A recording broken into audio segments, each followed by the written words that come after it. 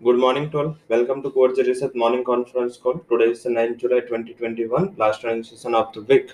आज शुरुआत करते हैं ग्लोबल इक्विटी अपडेट से। ग्लोबल इक्विटी अपडेट वैसे नेगेटिव है। ग्लोबल मार्केट जो कल हम भी नेगेटिव टेरिटरी में चल रहे थे, कल जैसे सुबह हमने हाईलाइट किया था कि पुट ऑप्शन से निफ्टी को एंड बैंक निफ्टी को बेचा, एग्जैक्टली वही कारोबार रहा, एग्जैक्टली वही सिचुएशन कल प्रिवेल हुई। हमारे दोनों पुट निफ्टी बैंक निफ्टी दोनों के पुट में कल वैसे देखे तो टारगेट्स अचीव हुए और अचीव हुए, तो वो क्लियर एक इंडिकेशन था जिसे आपसे हमने कल मॉर्निंग में due to this uncertainty and this event हमने कल मार्केट में आपको सजेशन दिया था कि पुट से सेल करें। आज थोड़ा कॉन्ट्रा जाना है। आज हमारा सजेशन इंडेक्स के लिए थोड़ा रिवर्स है।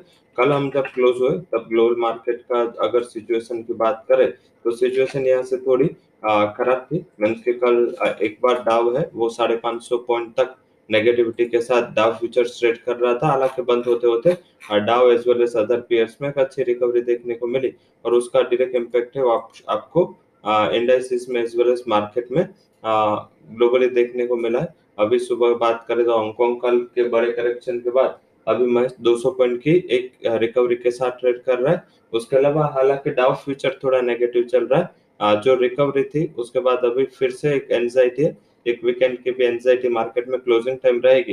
हालांकि अगर मार्केट आज फ्लैट एंड ओपन हुआ, अगर ज्यादा कुछ गिरावट मार्केट में इनिशियल सेशन में नहीं रही, तो मानना है हमारा कि एक रिकवरी शायद आपको मार्केट में देखने को मिले। It's a purely short covering, it's not sizeable recovery. नहीं लग रहा है कि जल्दी से निफ्टी 16,000 के ऊपर सस्टेन हो, बट यस तब तक शायद आप उम्मीद कर सकते हो कि एटलीस्ट प्राइसेस में वहां तक की थोड़ी आपको शायद रिकवरी देखने को मिले।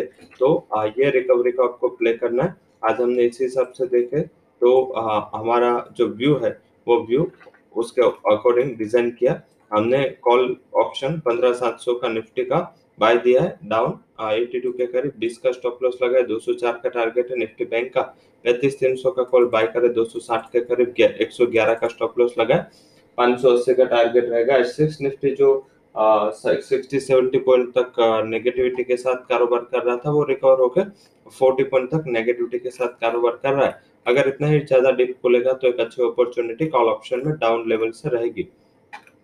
अब बात करते हैं आज के नतीजे। नतीजे में आज Delta Corp, Excel and Metal Force के आज नतीजे, कल डीमार्ट के नतीजे, संडे को बीईपीएल के नतीजे। तो ये सारे तीनों नतीजे का आज फोकस रखना है एंड कल एंड परसों के एक एक नतीजे उसका भी इम्पैक्ट आज आपको देखने को मिलेगा।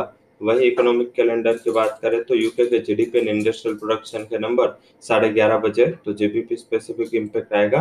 3:30 बजे ECB president and Bank of England Bailey के स्पीच है, तो दोनों करेंसी जीबीपी एंड यूरो जिस पे फोकस करना है।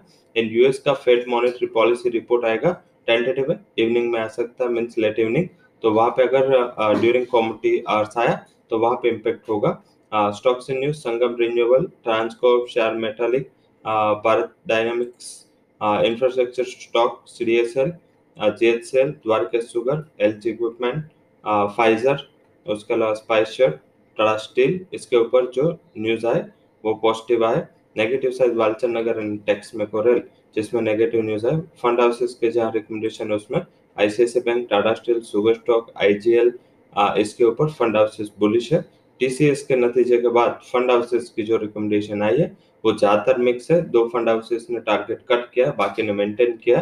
तो न्यूट्रल टू नेगेटिव जैसे नतीजे है वैसे ही फंड हाउसेस की रिकमेंडेशन है, शायद गैप डाउन ओपन हो सकता है। 5 स्टॉक जो कल थे वो similar 5 stocks in F and ban, India Housing, नालकोन, एनएमडीसी, पीएनबी एंड सेल, ये सारे आज एफ एंड बैंक में। सेक्टर वाइज आज हमें लग रहा है कि शुगर सीमेंट इसमें फोकस रहना चाहिए। हायर लेवल से बिग वाले कहाँ आ सकते हैं वो है टेक्नोलॉजी और फाइनेंशियल्स में हायर लेवल से बिग वाले आ सकते हैं। आज के जो हमारे टॉप रिकमेंडेशन है इक्विटीज में, उसमें पहला हमारा टॉप कन्विक्शन कॉल है वो है Dalmia Bharat, it's buy call, target है 472, स्टॉप लॉस है 440। सेकंड जो हाई कन्विक्शन कॉल है वो है Shakti pump, is a buy call, 800 would be target, stop loss है 746। तीसरा जो आज का हमारा हाई कन्विक्शन कॉल है वो है Brigade Enterprise, is a buy call, 320 would be target, 298 would be stop loss. Option से हमारा जो आज का रिकमेंडेशन है जिसमें हमने हिंदाल्को पे बेरिश व्यू लेते हुए पुट ऑप्शन की सलाह दी है, 385 का पुट बाय करे अराउंड 12 के करीब 88.80 का स्टॉप लॉस लगाए 17 तक ये पुट जा सकता है।